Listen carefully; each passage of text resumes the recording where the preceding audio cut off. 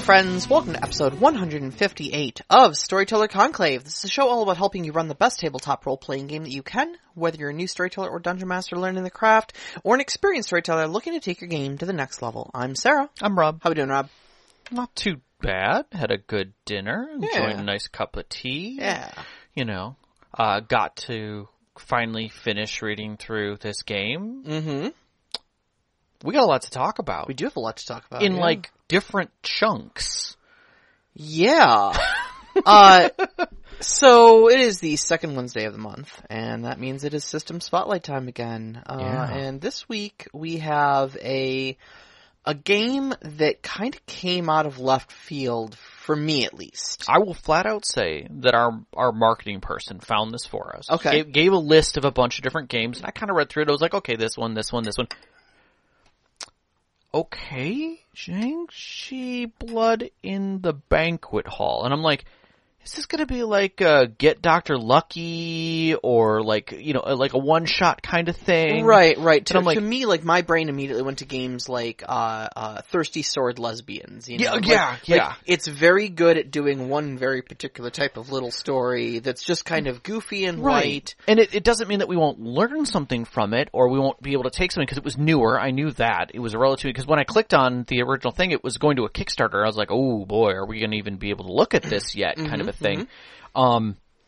So we threw it on the list of options because we were like, of course, you know, we'll try anything. And I remember you throwing it on the list, and I remember looking at it kind of going like, Jiangshi Blood in the in the Banquet Hall. What is this? And you're like, oh, it's neat. Yeah, and it's about Chinese immigrants that run a Chinese restaurant during the day and fight the supernatural during the night. Yeah. And, like, with that quick little Reader's Digest clip, I remember thinking to myself, like, what kind of racist BS is this? Like, and in all honesty, it does very much scream that based on face value. But, you know, I suppose, actually, you know, I have to cop to actually probably being the one that did the racism here, because I assumed that it was written by a bunch of white dudes. Okay. And it's not. It is not. It's written by Chinese Americans, about Chinese Americans. Not even contemporary. Kind of for Chinese Americans. Sort of. That's a kind of. And yeah, and we'll kind of get into that, but like, let's take it back a step. So, I downloaded it from DriveThruRPG, which I will say is not the best way to do this one. Only because there were other materials. I'm just going to set that as a thing. There are cards, dice, and a game board almost. It's a 3.5 pound box. Uh-huh. for a role-playing game? Again, we'll get to that. It was kickstarted back in August 13th, 2020. Was funded on the first day with 100,000 in pledges. Mm-hmm. So, it was known. Sen Fenglim, apologize. We are going to be terrible at this all night long, by the way. Neither he or I speak Mandarin, so we deeply apologize for mispronunciations. We're doing our best. Is known for two things that we've already, kind of one thing. We had Kids on Bikes, Teens in Space. Mm-hmm. But did work with Gears of Defiance, North Sea Epilogues, Never Going Home, The Curse, The Curse of the House of Rookwood, which yeah. I've looked into, and Mecha and Monsters 2 Evolved, but then grabbed Banana Chan, who is another writer who has worked on who? What? Grabbed who? Banana Chan. Exactly. Sorry. But both amazingly lovely individuals, well written. I actually want to look into Demos Academy. It's something newer, and I'm kind of intrigued, as well as the new thing that they're both involved in, which is Exquisite Crime, which I'm not going to get into. It just sounds delightful by the title. It's literally Exquisite Crime and like an unusual storytelling. Okay. So I'm intrigued by it, but I'm not going to step into that at all. But either way, Banana Chan was actually, because of this, pulled in to write the Jiangshi that are in D&D Ravenloft. Yes. Which I thought was amazing. The new Ravenloft supplements gives the ability to like make your own spoopy realm. Yes. Basically. Yes. And yeah, some of them they give all sorts of different themes for spoopy things you can throw in there. So it's great to see the Jiangshi put in there and represented. Yeah, and I mean they did little tweaks, but of course that's it's fantasy. You can do Sure. that. But it was just neat that that they were asked to, after somebody had heard about this, we're like, hey, can you help us? Right? Because we want it. These sound really cool. And just to put it in perspective, before we even get into the game, the Jiangshi are Chinese hopping vampires. Say it again. Chinese hopping vampires. Now they are old. I'm gonna say this. Yes. Before we ever get started in any of this. Yes. Okay. Do yourself the favor.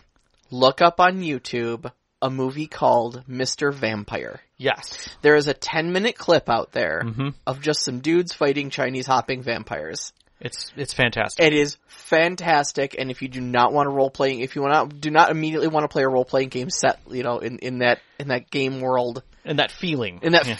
Like it's crazy. It's just amazing. So look it up. So let's talk a little bit about what those are just in reference. So historically, they are relatives of a person who died far away from home and couldn't afford transportation for the deceased body to be returned, because basically people would be sad being away from home. They wouldn't rest properly. The spirit would wander because it was lost. Yeah, so a Taoist priest would come and conduct a ritual to reanimate the body, and travel with the body by night, where it would hop basically home, and they would ring a bell to let people know not to look upon it and receive a bad omen and bad juju basically from doing that. Right. Now, the reason they would hop is because Jiangshi translates to stiff body. Yes.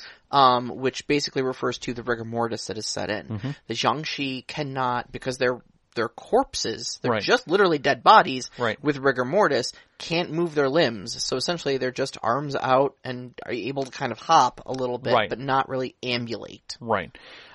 That all being said, the truth behind that was that, that kind of did happen. People had to get home.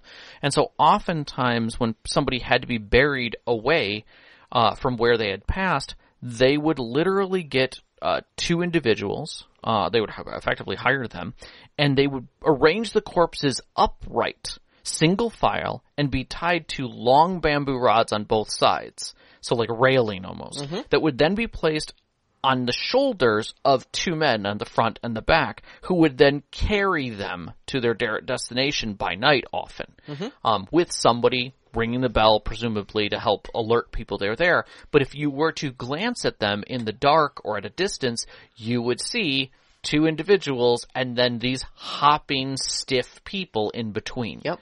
Thus creating the illusion or the imagery of what people perceived. And I that whole wrapped beauty of the story, of the mythos, of how it became, is wonderful to me. I love that. Yeah. I love all parts of that. Now now in kind of popular culture, what the Jiangshi have turned into is these hopping vampires. So they are rigor mortis ridden corpses that rise from the dead and seek out essentially the life force of other people. Yes. And they will siphon your ki, your life energy out of you. Yeah. And can make you sick, or could outright, if they kill you like this, you might become a Jiangshi yourself. Exactly. But that kind of energy exchange comes into play within the story even, and how they affect the area around them, almost an energy rot, if you will, that kind of projects from them. And areas that they've been in and things that they've done, and that they're kind of intelligent to a demonic nature, where they have an organization at times and can do things. It's not like, not like, Army of the Dead or anything like that. It's more like, it's not demon culture. It's not Vampire the Masquerade. We're not, we're not mafia organizations running the city from the shadows or anything like that here. But it might be, there might be a pack of Jiangshi together that have a goal. Yeah, that is more than just hop brains, around and eat people, yeah. you know, kind of a thing. So, so where does our game come into this? That's an interesting point. The game itself, in short, and again, like we said, is you are playing a family that own or are starting or are translating, depending on the story style that you're doing, a Chinese restaurant in the 1920s. So we're not even contemporary. We're talking about a specific time period. A time period that is well defined in these books, or in this book, and through pages and pages of careful explanation of how history spanned for the Chinese Americans through not only America and China, but also Canada. Yep. And how that affected them, and sets kind of this stage of community, of mixed community, of power, of racism, of struggle, all wrapped into one. There are seven. The book itself is 149 pages. Yep. 71 of them, like 48% of the book, is history and cultural background information on Chinese culture in the 1920s. As well as how to play that, which I think is the kind of thing that drew me even further into this.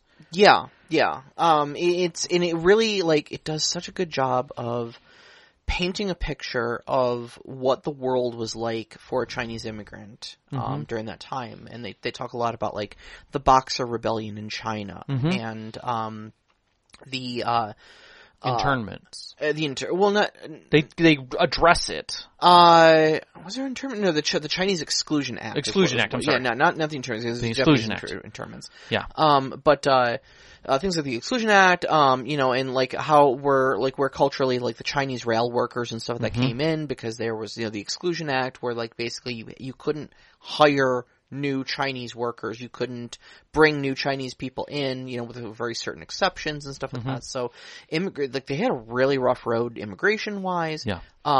And then, Chinatown started.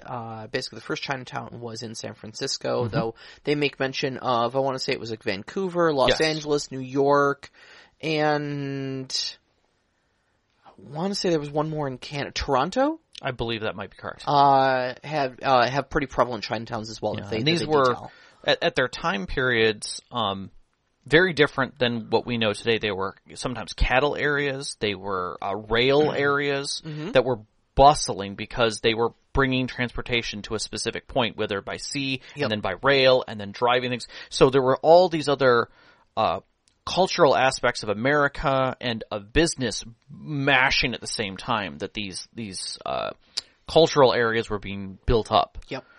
And then San Francisco specifically because it was the entry point to America for a lot of Chinese immigrants being on the West Coast. Yep. And so they detail a lot of that, how Chinatowns kind of came to be and what a lot of the cultural influences were in them. And then what cultural influences were pushing against them from the outside. And so they get into a lot of the, not just the Chinese Exclusion Act and stuff like that, but a lot of the more subtle racisms and stuff like that would be pressing against them. Because, there was even stuff like, there was a bubonic plague outbreak, I guess, in San Francisco Chinatown. Where they quarantined off the entire area, and of course, white people got a hold of that and were like, Chinese people are plague bearers. Yeah. And just mass hysteria and more racism and stuff like that. So. Right.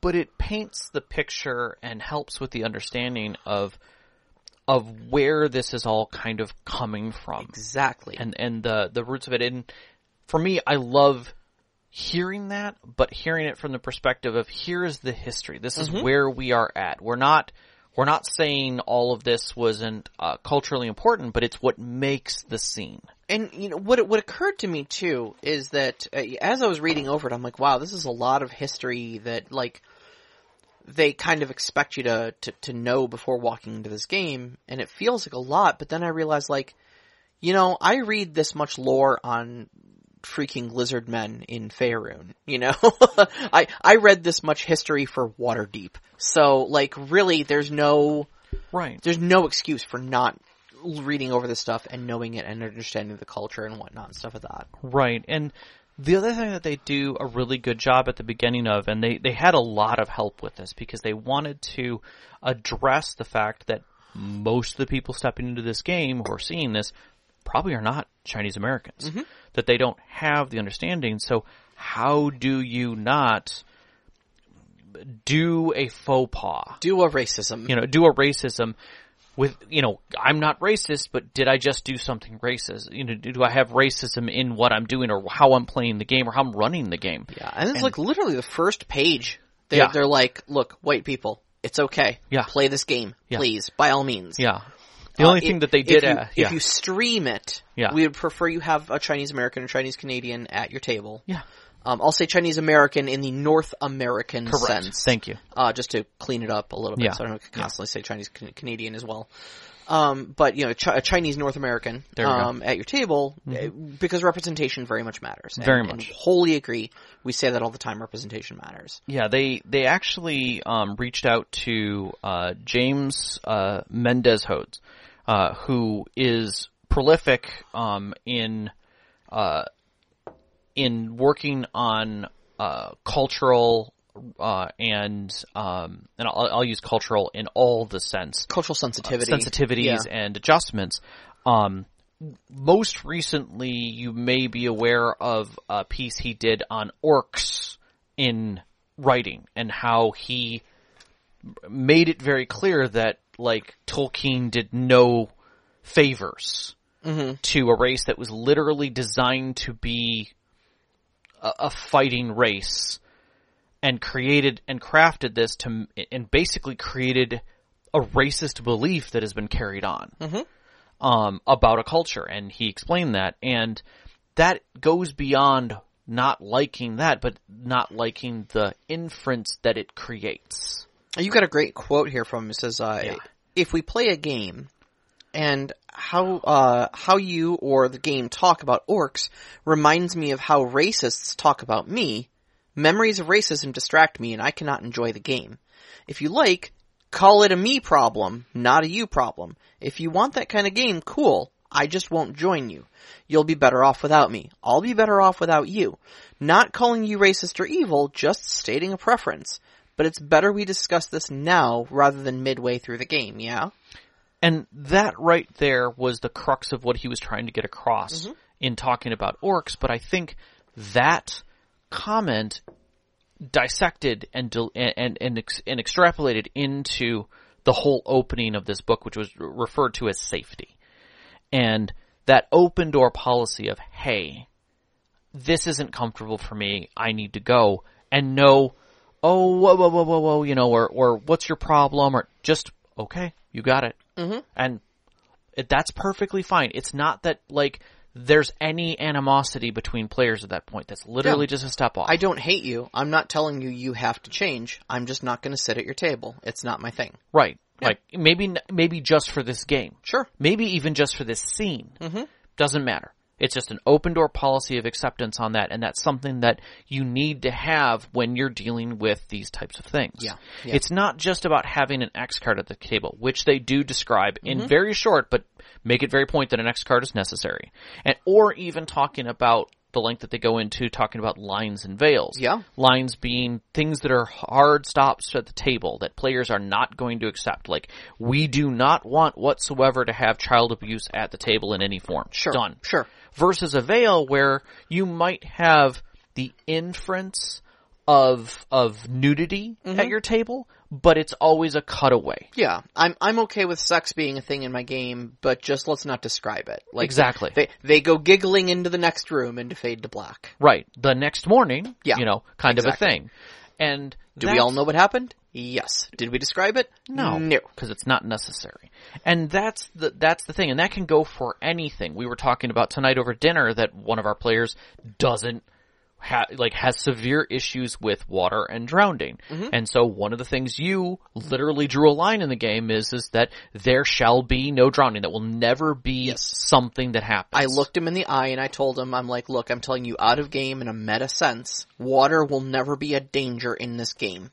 If you see water, you can be rest assured no one is drowning in it. It will never be a hazard, etc. Because that's a sensitivity to you. Like, we might get on a boat. I never want you to worry, like, oh God, is the next scene going to be this boat capsizing? Right. Maybe, but you'll wash up on shore immediately, safe and sound, and the adventure will continue from there. Exactly. The water will never be a danger. So, the idea of creating this environment, of talking about it, is the crux of the opening of the book. And then stepping into playing those characters. Like, how do you play a Asian American, a Chinese North American? Like, what does it mean to be that without it being a trope or a stereotype? How do you avoid those things? How do you avoid being, following a racism that you may not even be aware of? And one of the things they said, which I think is really good, and we again address that by not even talking about Chinese Americans, but how this can be expressed, is that we often get the question, like, how do I play an X when I'm a Y? Right. How can I be respectful? And one of the things specifically with this that he said was, that they say in the book is, think instead about how you take one of those aspects and make it feel casual or normal. Something extraordinary that you do. Like, maybe you love Mahjong, or maybe you're really, really good at math, or maybe something like that. Like, how do you make that feel casual or normal? What are some analogous analogous practices, yes. That in your real life that you can put with that. I think one of the big examples they were talking about is like casually having a shrine to your ancestors or something like that. Yeah. Or that you see every day or something like that. In your house every day. Like, most people don't have shrines in their houses, but these people do. Yeah. Culturally, they would. So how do you just make that feel normal and casual? Yeah. A good example of that without it becoming extreme, was, in, oh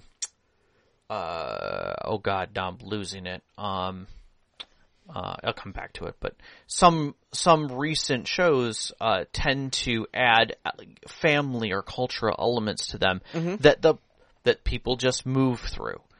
It becomes part of your ritual, often referred to as like your religion of your day. And that is what makes it different. That's what allows you to step into those shoes. Like, if I want to, like, I don't live in New York City. I don't know what it means to be a courier in New York City. But maybe if, like, biking is my thing, like, I feel strong and powerful and I can zip through cars, like, and move through things. Maybe I can make that a passion of mine, so it becomes aspects of what I do every day. I wake up every morning, I get my bike down, I check tire pressure, I make sure my pads are good while I'm literally making coffee and doing other things. It's just part of who I am every day. And that's the difference. That's the shift that you have to do. You're not making a trope out of, like, every step of the way, this is what I'm doing. I'm always including biking in everything I do. That's not where we're going with this. That's where you start stereotyping and making it comical. We're talking about a deeply rooted, not just passion, but life, existence. A true religion, if you will. Yeah. And of course, avoiding stereotypes is one of the biggest things you can do.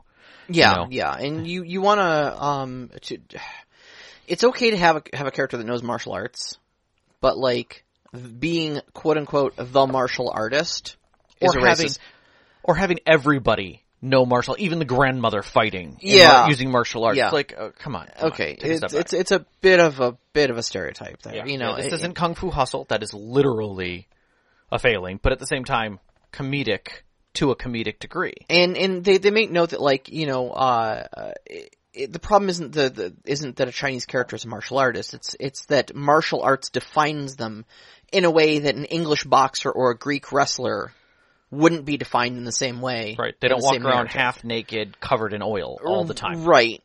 So it's just being mindful that it's okay to do things that are quote unquote stereotypically, those type of characters, but just make sure that you're rounding that character out and not just defining them by that one aspect. And other things they talk about is don't use accents.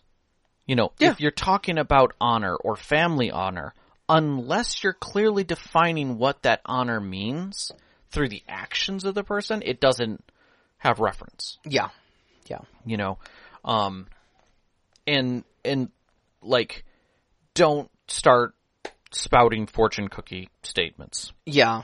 Fortune cookies weren't even Chinese; they were actually Japanese. Yeah, and sold to Chinese restaurants. That were often owned by Japanese people, which is interesting. Yeah. You know, there's a lot of like, especially in the restaurant industry, I find that like there's a lot of like Pan Asian cross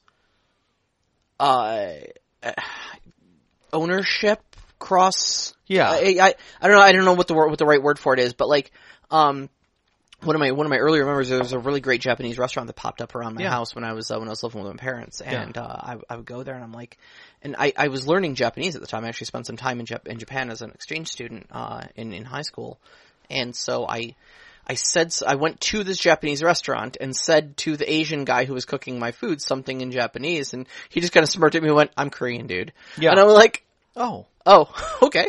I mean, you're doing an amazing job cooking my Japanese, food at a Japanese restaurant. I apologize. I made an assumption there that was incorrect. Yeah. And I think that's something common that we really do. Yeah. Like, we just assume.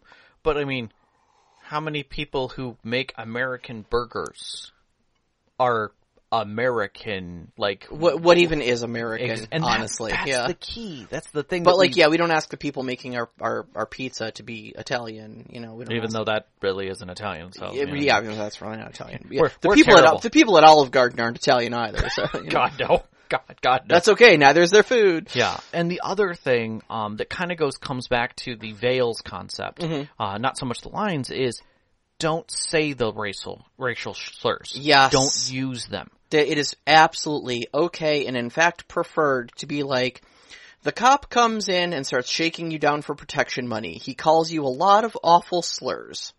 That's it. That's his dialogue. That's his dialogue. That is his dialogue. We don't need to hear them. We know that there are Asian slurs out there. Yeah. Or you can even say, like, he's talking to you and, is asking questions. He starts asking you about the murder that happened in the alley last night and specific details about the woman and addressing some points about the restaurant's cleanliness back there, and then immediately throws into racial slurs about, things in the alley. And you're like, and that's it. Yep. That's it. You've just handled it. Yep. And that level may be the accepted level.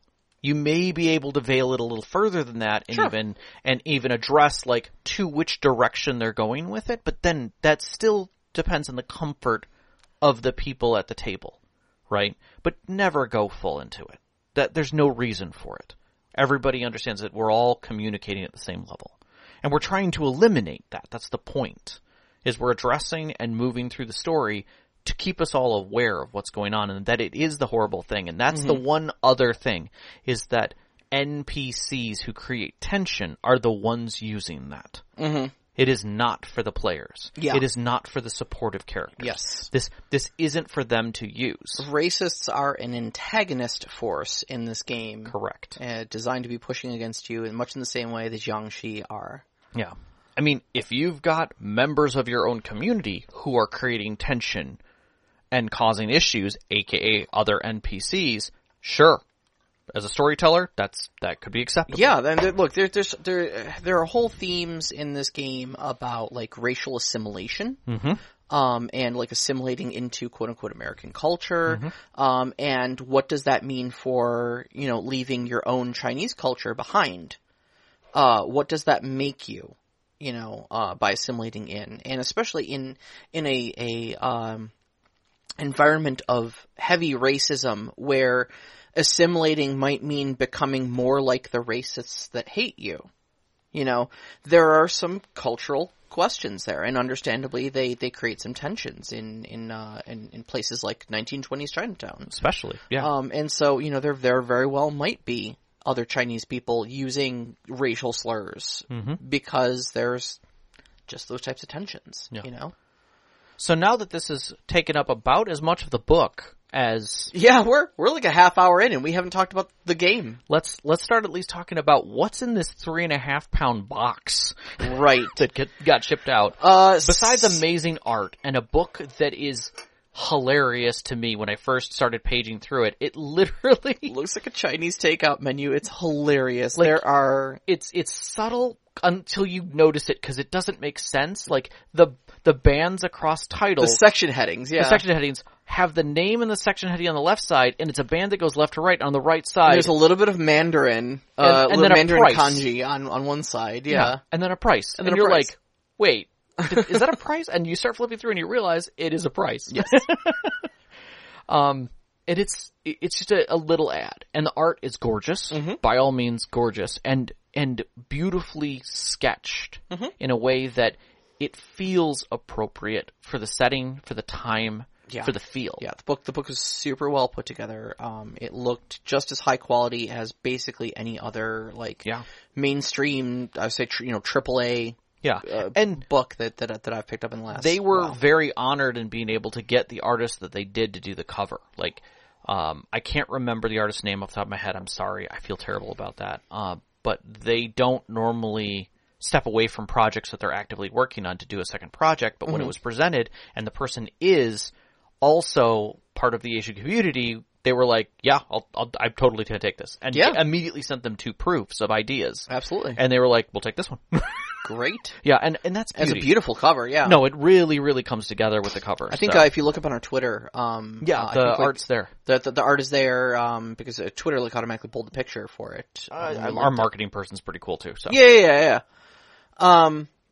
Anywho, so it comes with some physical pieces because they wanted it to feel tactile. They wanted you to feel invested, which is another reason why the book looks like it does. We picked it up on Drive-Thru RPG, so unfortunately we don't have the rest of the physical pieces. Yeah. But it was good for us to be able to review the game system and understand how it's played and whatnot. So do know that there are some specialized pieces of equipment, I suppose. That are necessary. Essentially a board and some cards. Because it's almost like a very, very light board game aspect to it. Yeah. But there's a part of me that's like a little annoyed that it's got such specialized stuff with it, but then I remember like I've got tons more specialized stuff for my D&D game than it's kind of scary. There's no minis, there's no terrain, there's no Right, and like we've dealt with condition cards before. I mean, a playboard and some cards is not too big of an not in ask the least at all. And it helps, just like our condition, our NPC cards that we have. Same thing. They help immerse you in the game. Exactly. Having a tactile thing in front of you so that you don't have to reference that rule is very good. So you've got this restaurant board that has the 4 phases of the game, which is the morning, afternoon, evening, and dead of night. Dead of night. Which is important.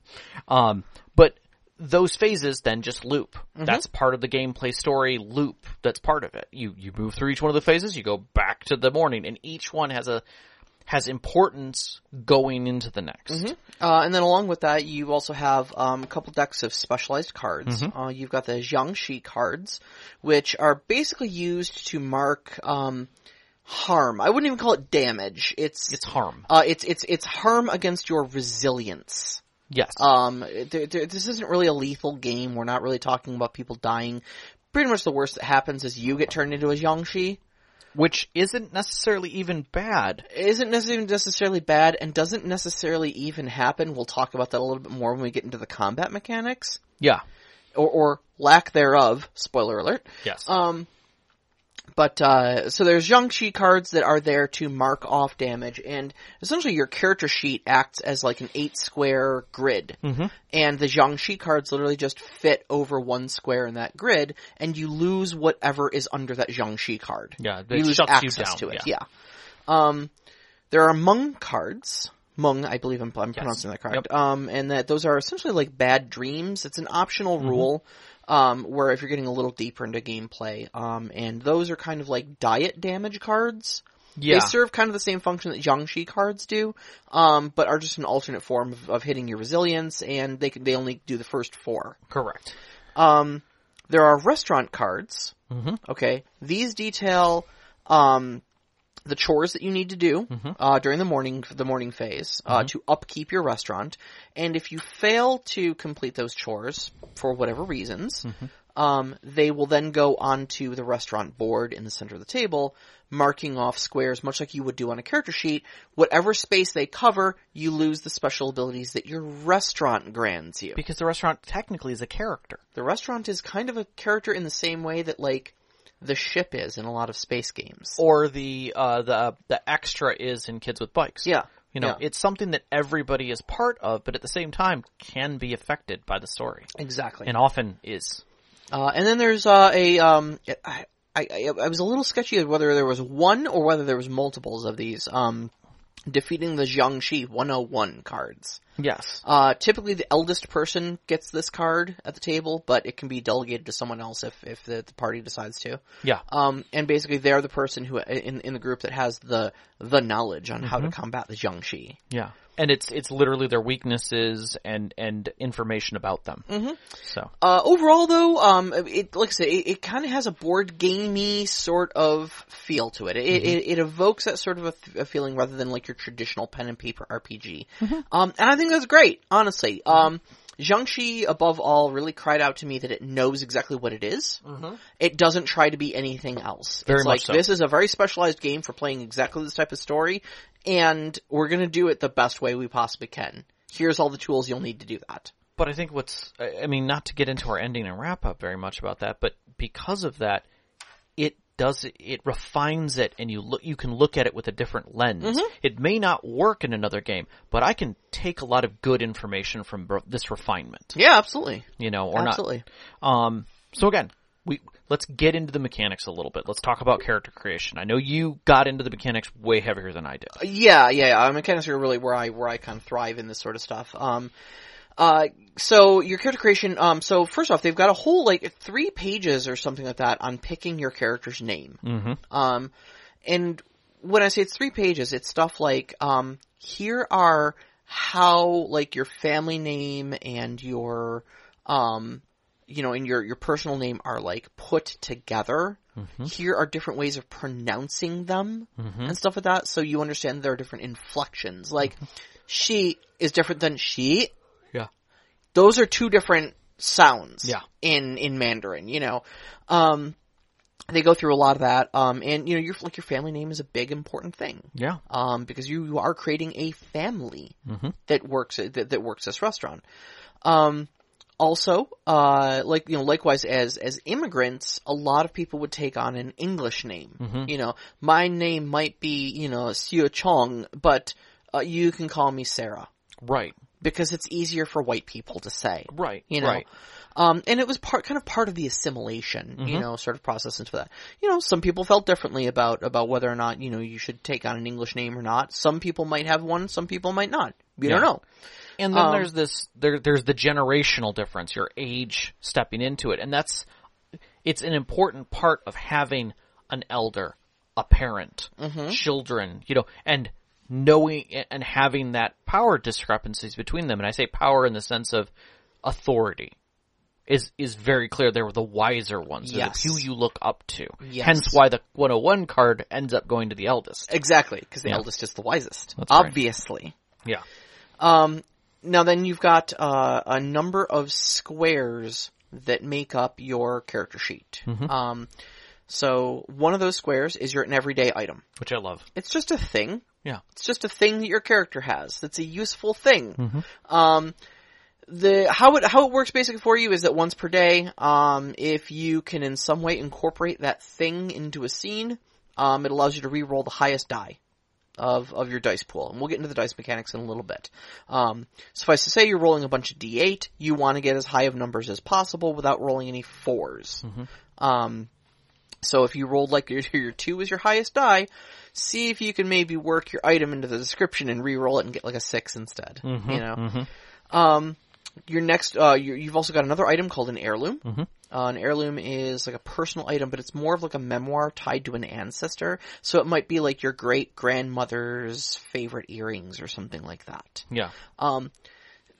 the ancestor that it is tied to, you can consult with once per day. Which I love. Gets a little bit of plot information out. And then also, you can actually break the item. Like, literally physically destroy the item once. Yeah. Because once it's broken, even if you mend it, it's never going to be the same again. Right. It severs the tie to the ancestor, setting them free, but you instantly heal 3 resilience on yourself or anyone else in the scene.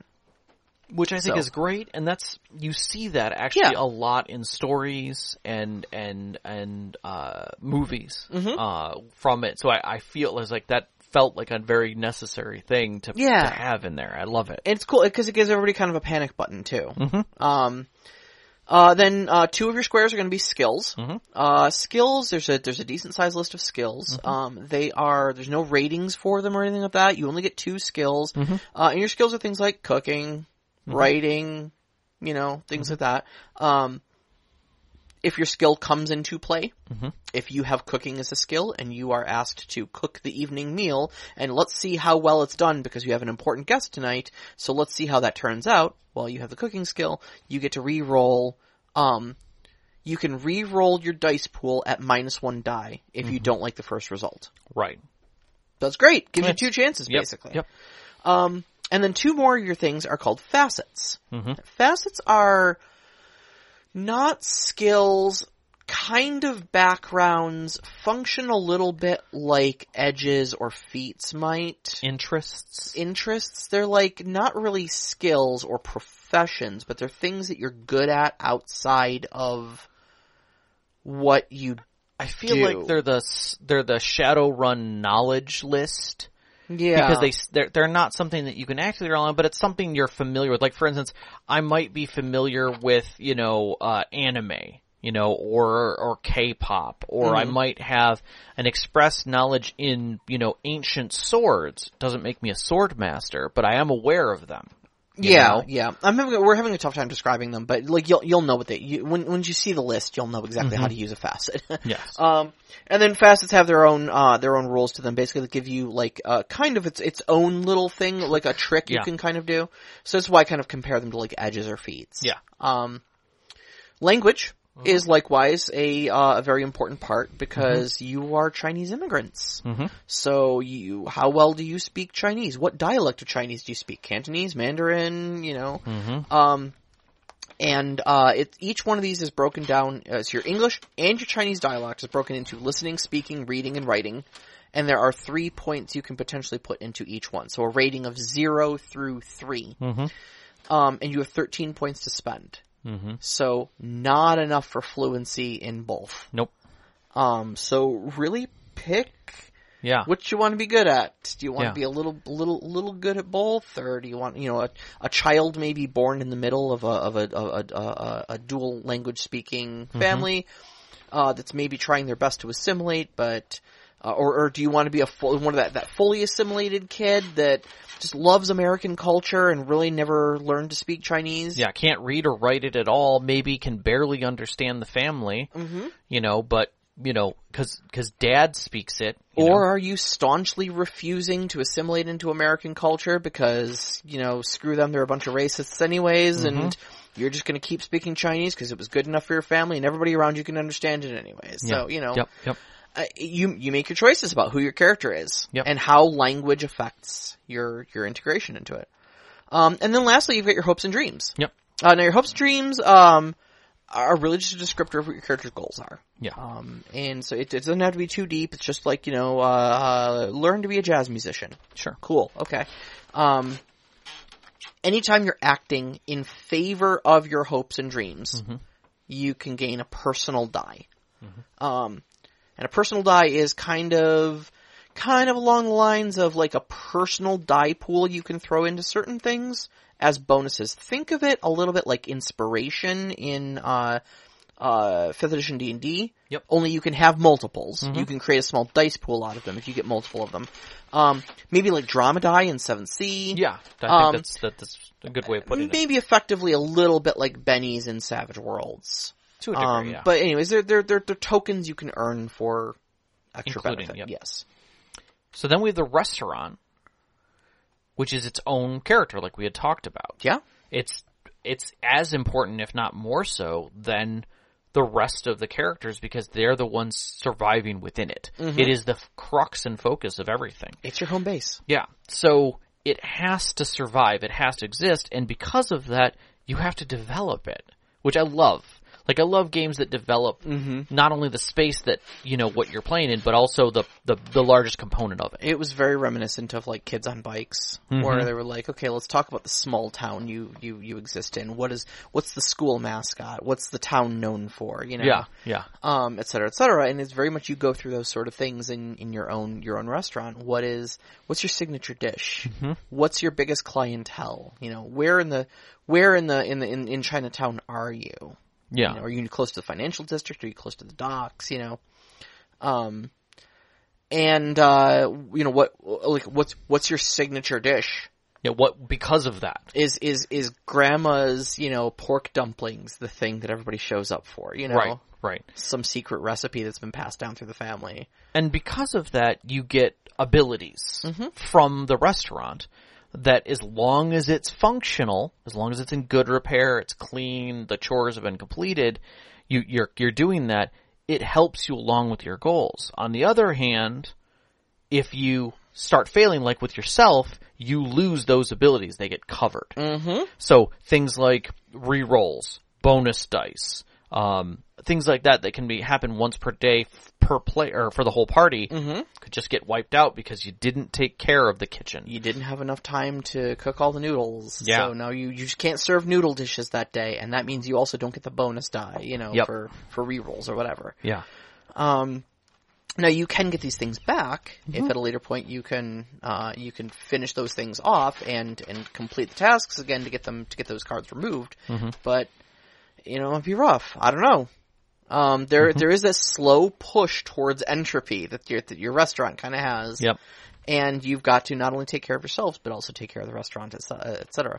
If the restaurant falls into disrepair, you effectively lose. Yeah. Like, the whole reason you're doing this is to defend and upkeep your restaurant. Yeah. Like, the Jiangshi are like, almost incidental to that. They're the weather. They're the weather. You want...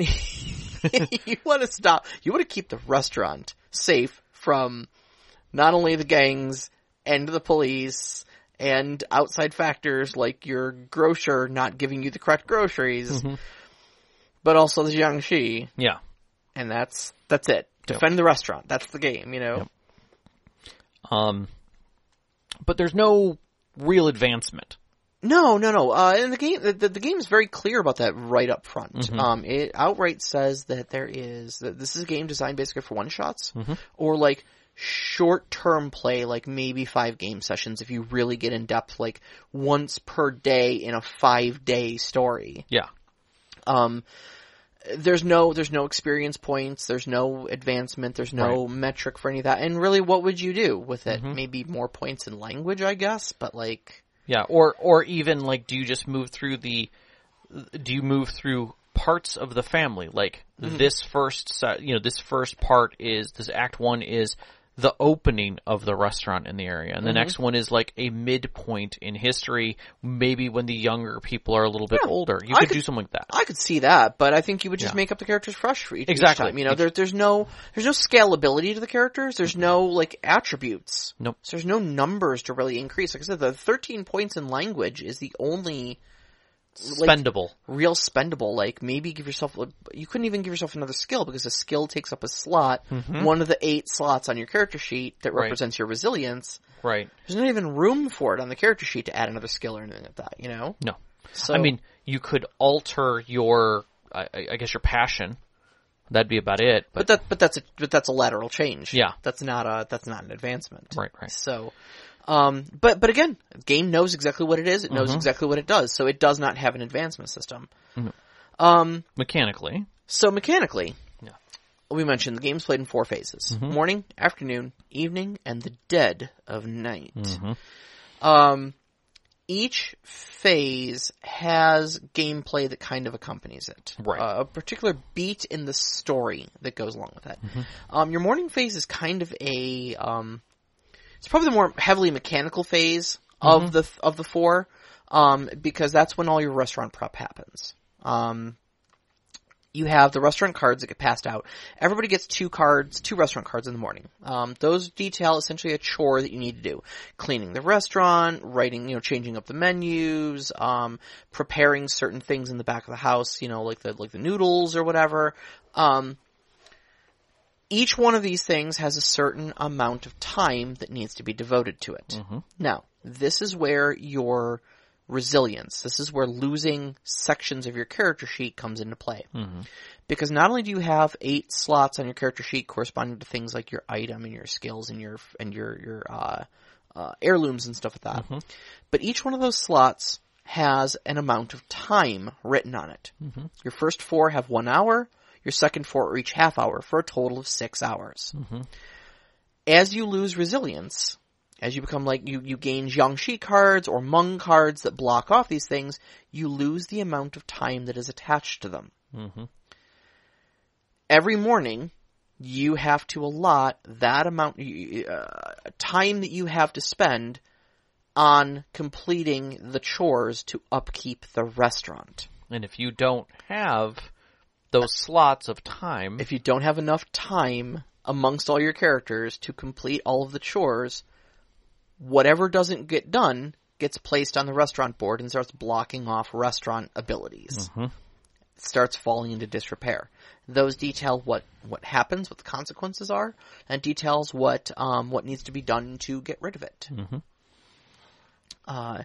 So this is kind of like this is the part where your restaurant really comes into play. Mm-hmm. This makes or breaks your restaurant every morning. So the consequences of getting in a rough fight with Jiangshi the night before, leaving one of your characters heavily damaged, essentially, tired and with only 1 hour worth of chore time to prepare. I mean, that wipes 5 hours worth of chores off the board. Now you have to delegate those out to other people. Maybe you're you know what? We're just not putting noodles on the menu today because we don't have enough time to boil the noodles. And that card goes down. Yeah. And so there's this sort of attrition that happens, mm-hmm. So then you have your afternoon and evening, which is your lunch and your dinner. And this is where RP kind of steps into things. Yeah, these are a lot less structured as game phases. Right. So afternoon is where you're going to have the more general role play that are going to occur. You're going to have elements of the day-to-day stuff. The police come by and trying to do something with you, or protection money, or the lunch customers, the white customers, the non-Asian customers who are coming in asking for food, however they choose to do it, Right. Sometimes gang violence, the Tong, which we kind of talked about at dinner, but we're not going to go into heavy detail about, but effectively, rivals that have come over from China and or trying to hold their ground there, as well as just resolving other issues with the restaurant that are going on. Yeah, I mean, maybe the one of the plots you're running is your big thing is pork dumplings, and all of a sudden there's a pork shortage or something like that. Yeah, because for whatever reasons there's a supply issue. Yeah, you're gonna have to change over your menu from your signature dish or something. Exactly. And what if there's NPCs that are getting uppity about that, et cetera, et cetera. It's all dealing with that sort of stuff during the day. Basically, your mundane problems are going to happen during the day, and I say mundane as opposite of supernatural. Right. Now in the evening, evening is when the Jiangshi appear. The spoopy. Now we haven't gotten to the dead of night. We'll get to that. Right. But once the sun sets in the evening, that is when the Jiangshi can start appearing. And so your threats turn supernatural. And they possibly show up during your dinner service. Mm-hmm. Because, keeping in mind, the evening service is still during, the waking hours. Yeah. That's dinner time for people. So, it's an interesting blend where, your afternoon is all mundane, your dead of night is after everybody's gone to bed, so that's all supernatural, but then there's that evening in the middle where the two cross over, where suddenly you've got, possibly innocent bystanders getting caught in the crossfire of a fight with the Jiangshi. Yeah, what's a dinner show versus versus the reality of doing something? Dinner guest shows up sick and slowly turns into a Jiangshi throughout the course of dinner, Right. things like that, and then starts eating the other guests. So, and then like I said, the dead of night is like your witching hour. It's the phase where it's basically just all no holds barred on the Jiangshi. Right.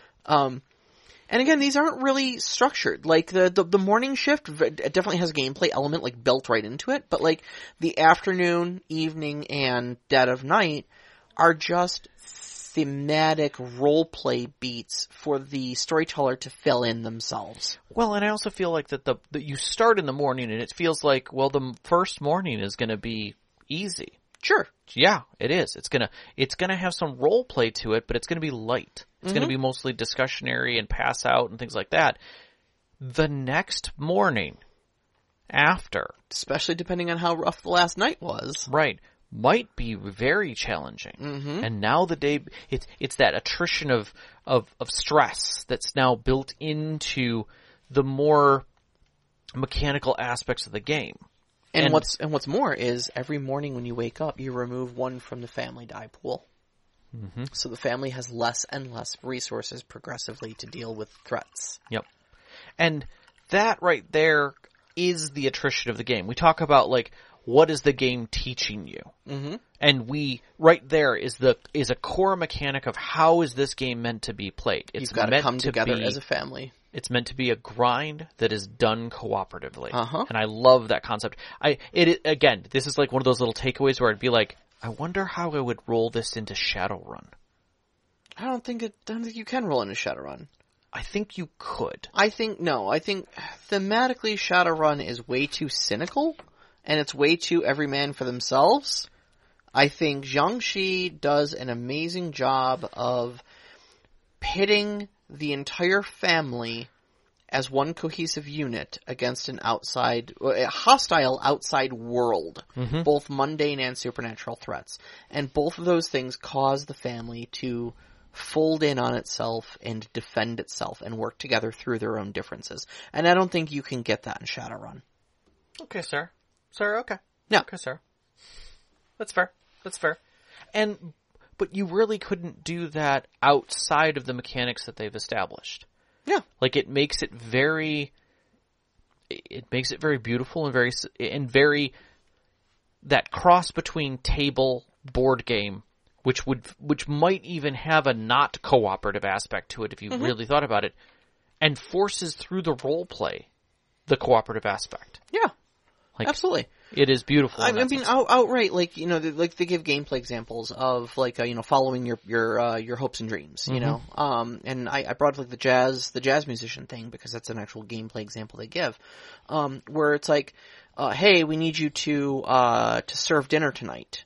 Grandma says you need to stay here and serve dinner tonight in the restaurant, but there's a jazz concert. Quartet or something going on. In town. Yeah, and you want to go see it.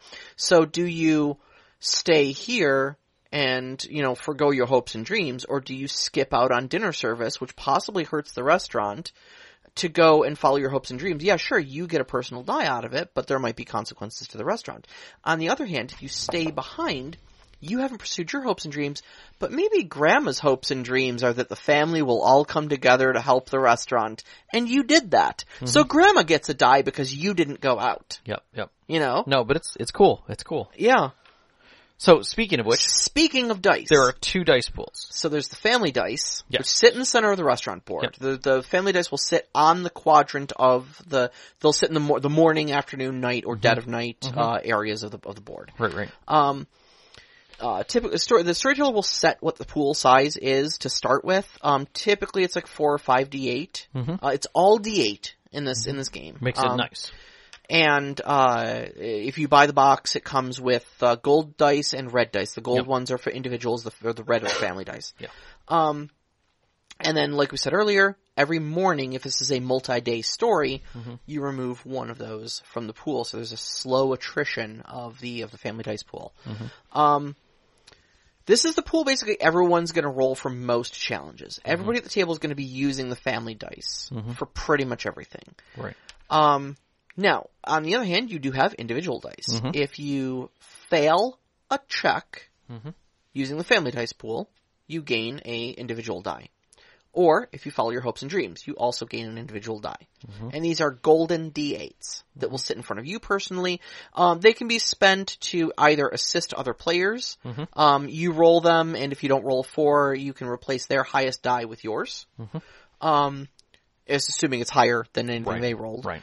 And you can use it to push a roll, essentially adding it to your own rolls to try to get a better result out of it. Either way, the individual dice are expended once they're used. They're totally turned back in. Yep. So your dice mechanics basically are, you will take the entire die pool of D8 and you roll them. Now, for each 4 rolled, you cancel out the highest die in the pool. Right. Okay, so what that means is, if you roll a 1, 4, 5, 7.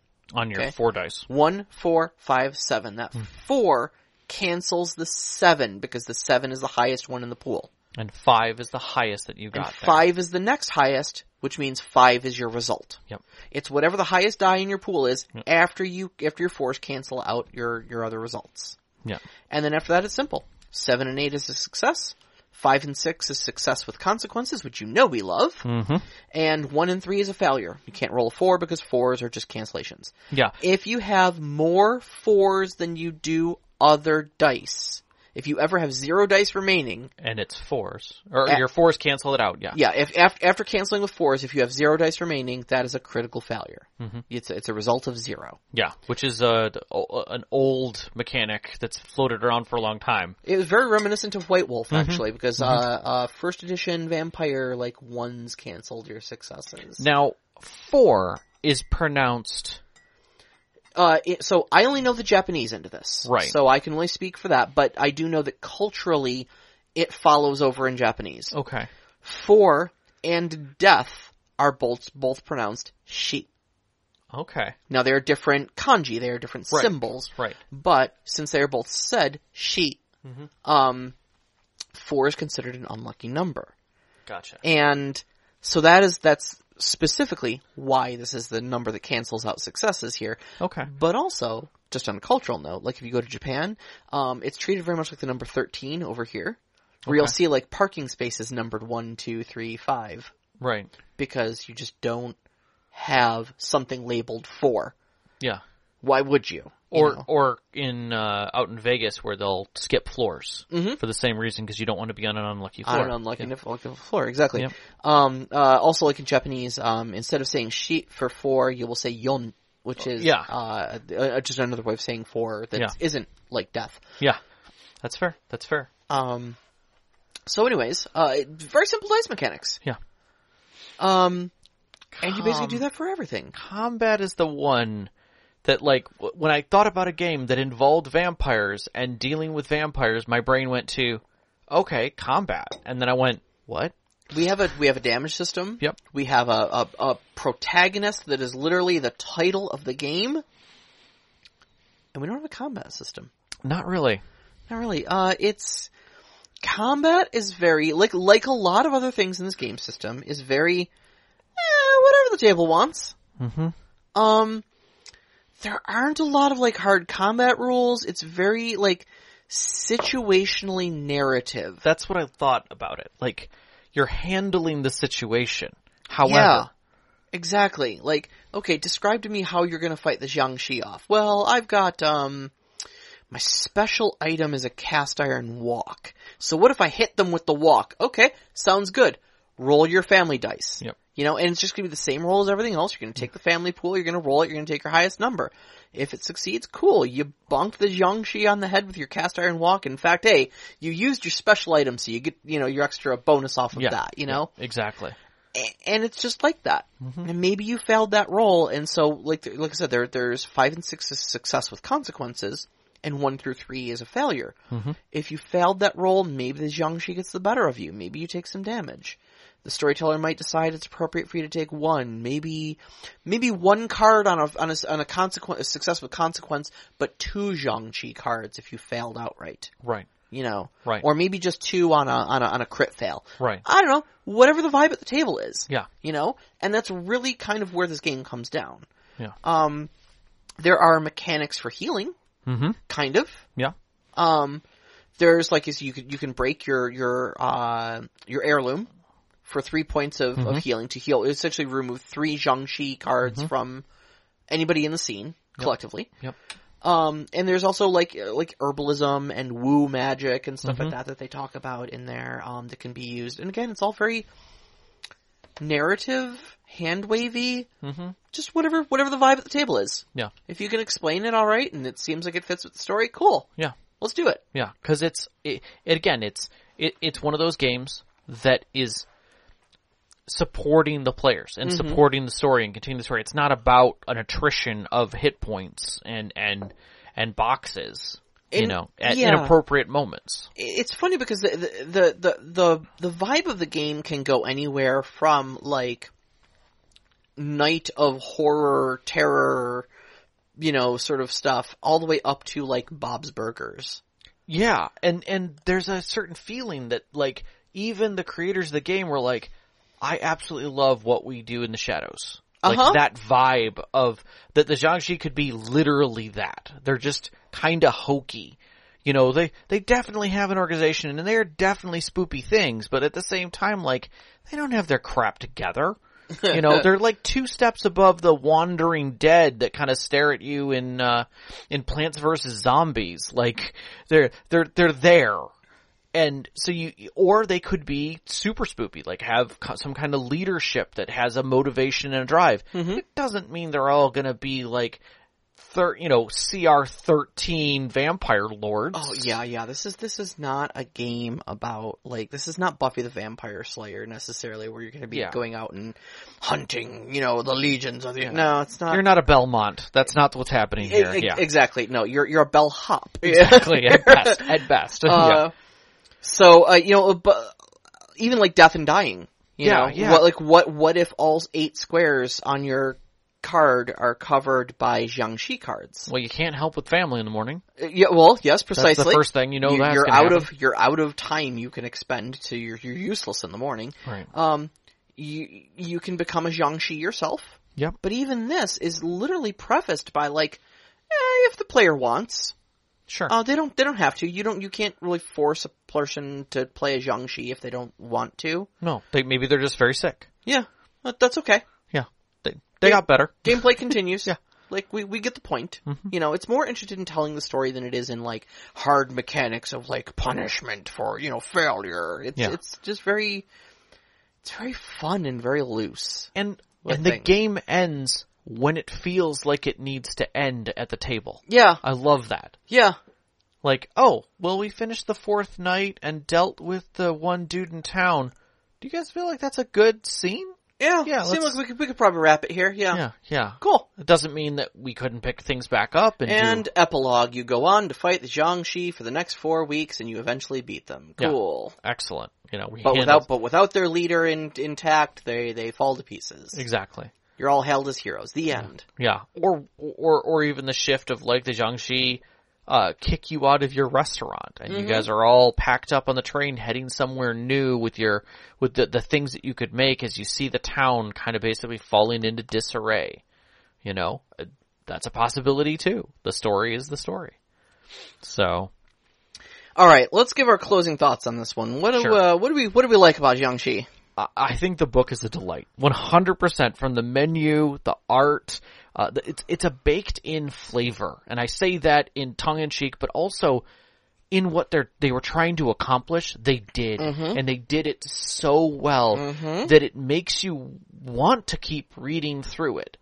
And I think that they made you feel like what you needed to feel as you stepped through it. Yeah, absolutely. It sold itself very well. I loved every aspect of that. For me, the big highlight of the book was the fact that 71 pages were dedicated to history and culture and religion, and really giving a very clear, very concise, and easy to understand picture of what the cultural background and conditions and setup for a Chinese immigrant in the 1920s are, that I, a Polish, English, white girl from Detroit, felt very comfortable going, I have about 4 character concepts I'm thinking about right now. Yeah. And that I would feel comfortable playing. Yeah. At the same time, reading through it, it made me recognize things that I do in my stories with other races. Why I think about things in a certain light or direction. Yeah. Because I do a lot of those things natively, but I'm like, oh man, there's a lot of this that comes from other cultures. Oh yeah. Tolkien did what he did in the way that he did it because he was representing a time and a place in his mind and in history. Mm-hmm. It's not to say that that's the way the world should be. It's a snapshot, but he didn't give us the preface that, the orcs were meant to be thugs imparting their way across Europe, and built for war, like that was a vision, but this book doesn't do that. It pulls all the layers back and shows it to you. Yeah, really, really humanizes everybody and gives you that clear picture that, like, even when shadier stuff came up, there were reasons for that shady stuff to come up, and there were reactions to other stuff that, may or may not, just a big web of stuff that really paints a full picture for you. So. Yeah, there's a lot to be taken from that. And, I mean, it pulls no punches in its design being a short story. It knows exactly what it is. Mm-hmm. It does that thing very well. It doesn't try to do anything that it isn't. It says, do you want to play a fun little game in a short form about a bunch of Chinese immigrants in the 1920s fighting both racists and jumping vampires? While trying to keep a restaurant alive. Let's do it. No, I think it's great. Yeah. I mean, and I see the beauty, and I think that by having it on a physical board with physical materials makes a huge difference. They did the right thing by blending things like this. And it is a great blend of everything we talk about, where we often think that we role-play tabletop games. This is role-playing a tabletop game in many ways.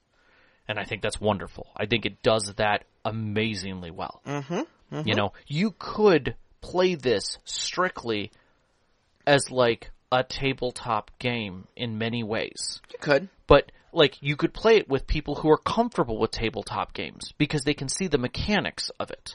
I think that the breakdown happens in the evening and dead of night when it's narrative. Yeah, well, even in the afternoon it becomes narrative. Yes, so yes. Yeah, I mean, I think that's really where, like, your hardcore board gamers are going to. But you still have boxes. You still have frames. You still have roles. It's just a different stage. There's enough structure, at least, to kind of understand what you're doing. But it does demand of your players some role playing. Yes, and a lot of social understanding of how the mechanics socially work in the game. I mean, I think we need to be clear that this is a role-playing game with board game-like elements to it. Yes. Not a board game with some role-playing in it. Correct. It swings the other direction. Yes, it is 75% role-playing game. Mm-hmm. With a lot of just physical aspects to help. Yes, exactly. And give you a stronger feel of what's going on and show the action to everyone. And instead of miniatures and terrain, you've just got the restaurant board and some cards. Yeah, there's nothing to say that you couldn't add a doom clock physically to your role-playing game. There's a doom clock. It's called the restaurant board. Well, I meant to another role-playing game. Oh, yeah, that shows as the plot changes, the doom clock changes, and you're like, uh-oh. Mm-hmm. That adds a level of tension. We've talked about this with Jenga towers and everything else. This game does it a different way. Physicality to it, yeah. And sets the tension at a different point because of that. Yeah. It's a give and take, but mostly a take as those dies are removed. As your Jiangshi cards build up, as your Hmong cards build up. Yep, yeah, exactly. Yep.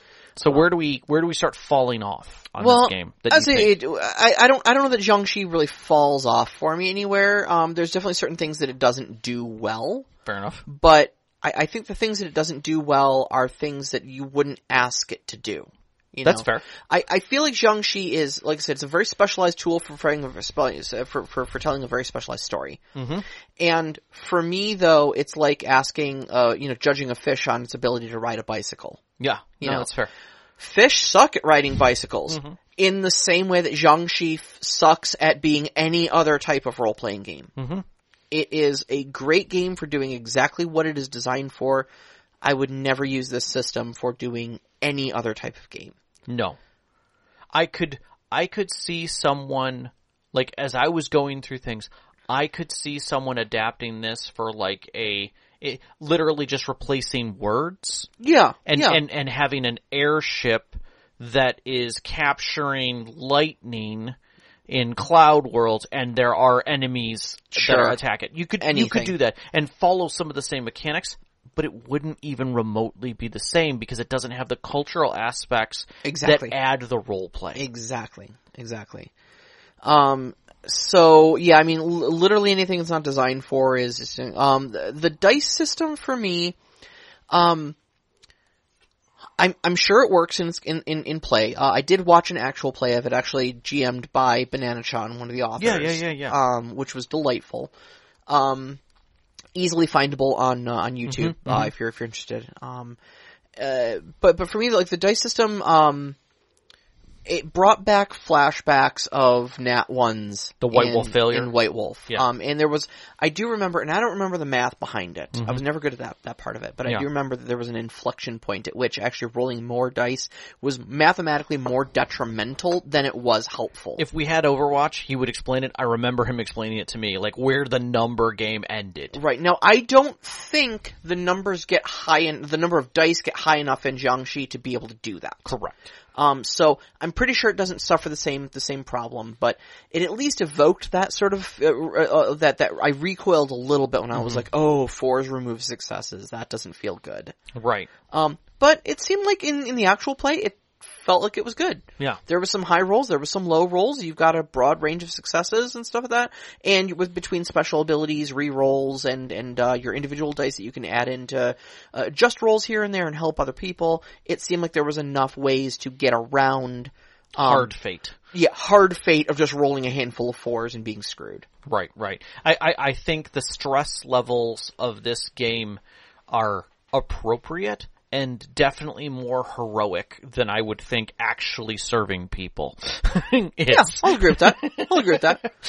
And then my last nitpick, is that, this is a very narrative heavy game. Yes. And I know that some players like and need firm rules, or they start feeling adrift in the system. Yeah.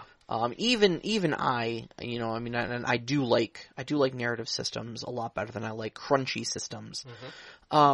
Even this one left me feeling a little like, where are the rest of the rules? Like, I literally did a double take when I was like, okay, let's get into the combat section, and where's the combat section? I see the damage section, but I don't see how you fight things. Blood in the banquet hall. Right. Jumping vampires. Blood in the banquet hall. Like, where's the combat? Yeah. And then the whole combat section was, whatever the vibe of the table is, Yeah, like dwarves mining for gold. What's the mining mechanic? Right. But the truth is, Banquet is in the title. And that's the real stress point. Yeah. There are snakes on the plane. We're not fighting snakes. We're on a plane. That's the key. The operative term here is banquet hall, not blood. Correct. So, that's really just my other nitpick is just that, people who need rules and structure are not going to, really have a good time with this system, I think. Yeah. It's very narrative heavy, very just, let's tell a story together that's fun. And we'll just go from there. Yeah, I definitely see this as a fun story to be played with people who are interested in doing something different. If you just, like, if you needed a fill spot between games. Yeah. Like, you've been playing D&D, you want to switch over to Shadowrun, you're not ready to run your game, or somebody doesn't have their next thing, throw this in there. It is a change-up, without a doubt. This game, to me, screamed like, hey, a friend from out of town's coming in and we're gonna throw a little party on Friday night. Wouldn't it be cool if we just played some Jiangshi? Yeah. Or, I'm going to a convention. Like, somebody asked me to run a game at a table. I'll run Jiangshi. Yeah. I'll have some pre-gen characters. We'll get, we can roll through it. 3 hours, 1 box set. Your camping trips. Yeah. This would be, I mean, it's a little physical heavy. played inside. That's fine. Yeah, you could still do it. But it uses there are some whiteboard mechanics to it as well. I think there's some markers and pens in it as well. Yeah. So, but they used whiteboard design and that's why the card stock is so quality and so heavy, is that they wanted you to be able to reuse it again and again and again. Yeah. I think that's great. But it's great. Yeah. So I would recommend this game, definitely, especially for people who are narrative heavy. But and I will say this, also for storytellers who need an easier story. Yeah. Yeah. Because it is as close to railroady narrative as you can get. Yeah, it kind of is. Like, you kind of know what you're gonna get when you get to a game of Jiangshi. And that's the whole beauty. Like, you're still gonna tell a story. But the thing is you know what you're getting into. Everybody knows what it is. I don't think that's great though. Like, let's play Kung Fu Hustle. Oh, really? What are we gonna be doing in that, Right. Like, I get it. But at the same time, like, we always talk about railroading being a bad thing, and realistically, it is a series of events. You are not railroading. Look, railroading is only when the players want to do something different and you say, no, you can't do that. We are doing this instead. Right. That's not railroady to say, let's all agree to tell this story. Right. But I mean, but this teaches you're making a plot point. You're not directing your players toward a scene. Mm-hmm. Like, yes, a young Jiangshi shows up during the dinner hour, or someone at the table becomes one because, the local mafia don comes in and he's a Jiangshi and he kind of is like, he's just like, unless you pay us, you will suffer greatly. And you're like, get out of here. We don't need your kind, we can take care of ourselves. And you're like, well, you're going to suffer anyways. Mm. And as the night progresses, one of your patrons slowly turns into a monster in the corner. Yeah. Both figuratively and physically, and starts drinking and going after your other patrons. Now you have to handle that situation as best you can. And then the police show up and it becomes a situation. But how it's handled, that's totally up to your players. Yeah. Yeah. And fate. And that's where this game kind of allows the storyteller to sit back and just present stuff out. Yeah, yeah. Versus writing an epic campaign. You've got them all trapped in a room. Yeah, exactly. You need to tell this one little, corner of Chinatown, and there's a lot of different aspects you can bring into that. Yeah. You don't have to, but you've got a broad toolbox of things that they easily spell out for you, of all the different influences. And that kind of brings me to like where my recommendation would come from. Sure. I mean, obviously this is a great little, tidy little game that's great for short runs if you need something like that. But at the same time, I would highly recommend this, honestly, just for the first 70 pages of the book. We debate a lot on this show about, playing things of different cultures, of different backgrounds, playing a character of a different sexuality or different gender, different race, and how can you do that tactfully? And the first 70 pages of this book are literally the guide manual on how to do that tactfully and respectfully and honor the character that you're playing rather than stereotyping them. No, I completely agree, and that's kind of what drew me to it as much as it did. And honestly, I think when we step into our 202s a bit more and get back to shows, this is definitely going to be another guidepost for us. So yeah, 100%. So you want to talk about next week's show? Yes. Building Mysteries. Building the Mysteries. Which we've touched upon it in the past, like many times before, but we've got some new information. We've definitely we're culminating a lot more things to try and help people build better mysteries that your players aren't just totally lost in. Yeah. And some things that we've done, some stuff that I've definitely made mistakes on, and some stuff that I ran across and you directed me to, funnily, the 3 rule. The 3 clue rule, which I think is fantastic. Yeah. I'd read it once before and I totally forgot about it, and then we refound it and I'm like, we're putting that right back in. But, anyways, running mystery elements in your games, it's often a little tough, but, I was running kind of a mystery element in the first half of my current. I want to break that down, but, we'll have fun next week. Absolutely. All right. So you can find us on Twitter at @ST_Conclave, on Instagram at @ST_Conclave. Listen to us live every Wednesday night, 7 p.m. Eastern Time on mixlr.com/storyteller-conclave. And join us up on our Discord. You can find the link up on our Twitter, as well as our website, storytellerconclave.com. We'd like to thank our Patreon members, especially our name members, who help us out every single month. Knox in the Box, Sam, the Arcane Asylum, Sparkle Motion Veteran, Subjet, and Hulavu. We really appreciate all your support. Our pre-show music is by Arcane Anthems. You can find that at patreon.com/arcaneanthems. And our intro music, which is by the Beyond the Warriors, you can do it, by Geefrog, you can find it at geefrog.bandcamp.com or on Google Music. And our outro music, Only Our Footprints in the Sand, is by Midair Machine, and you can find that at freemusicarchive.org. Big shout out as always to our families, Vicky and Sean. Thank you so much for loving and supporting us all these years. Thank you. All of our friends who sat with us at our tables over the years to give us these great stories to share with you, as well as you, all every single one of our listeners. We love you so much. Good night. Good night.